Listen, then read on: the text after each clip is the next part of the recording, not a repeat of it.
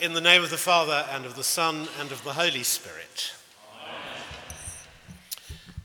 This evening we heard from Revelation about the worship of heaven, and from Exodus about how it can be foreshadowed on earth. That is what we try to do here in our worship. And benediction is an especially powerful reminder of it. The most elaborate descriptions of liturgy in the New Testament are found in Revelation, the fascinating, if opaque, final book of the Bible. And this evening's chapter gave us some familiar texts which have made their way into many Christian prayer books. Our liturgies are a present participation in the risen life of Christ and an anticipation of future glory. Whenever we say or sing, "Holy, holy, holy," before the Eucharistic prayer, we join in with the choir of the four living creatures described to us in the second lesson tonight from Revelation 4. You may know the story that in the year 988 AD, when Prince Vladimir of Kiev visited Constantinople, he wrote home after taking part in a Eucharist at Hagia Sophia there, "We did not know whether we were in heaven or on earth. Never have we seen such beauty. We cannot describe it, but this much we can say, there God dwells among mankind." And we must add, here humanity dwells even now with God. The focal point of all the liturgical drama is the act of worship of the unnamed one on the throne and of the Lamb in Revelation. To choose life is to worship. The Israelites were liberated from Egypt so that they could worship. You might remember that God commanded Moses to say to Pharaoh, "The Lord, the God of the Hebrews, sent me to you to say, 'Let my people go, so that they may worship me in the wilderness.'" And beyond the wilderness, the promised land was not just real estate. It was the environment in which God could be worshipped by his holy people, obedient to his law.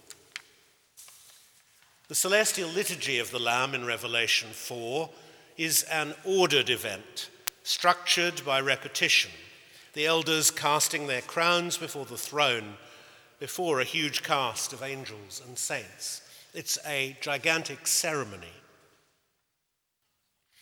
George Mackay Brown, the Orkney poet and novelist, and Catholic, wrote a story in which the main character defends himself against a Protestant accusation of having been seduced by popish mumbo-jumbo.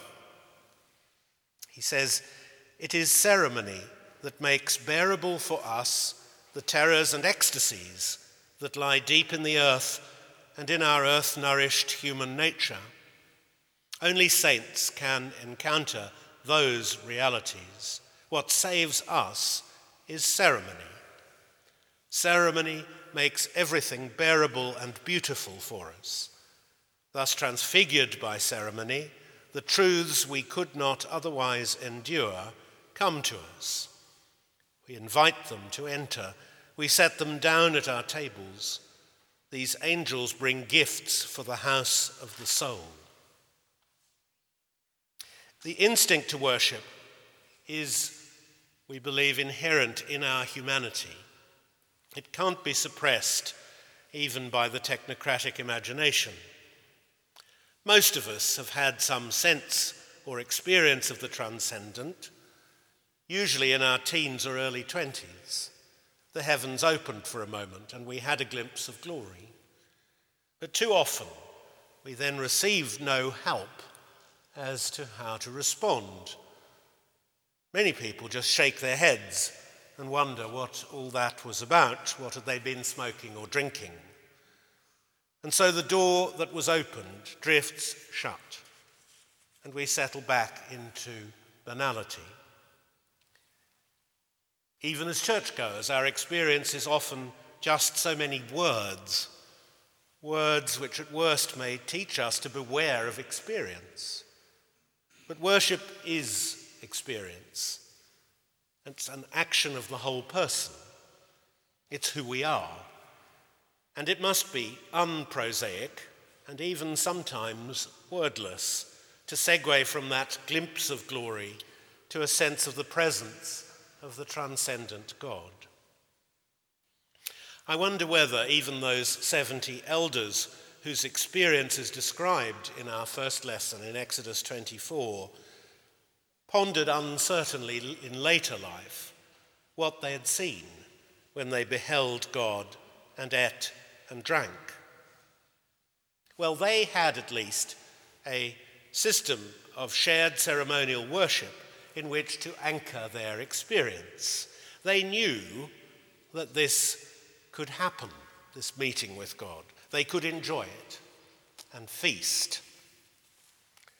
We are fortunate enough to have the opportunity every Sunday here to behold God, and at Mass to eat and drink, to behold God in the beautiful service of benediction, which we're about to enjoy. It's a weekly reminder that an encounter with the transcendent, with God, is available to us and should be shared with others. Father Timothy Radcliffe writes in his book Alive in God, which is one of the books I'm going to commend to you this Lent, worship draws us out of the suffocating bubble of our own being. It refuses narcissism and self-contemplation.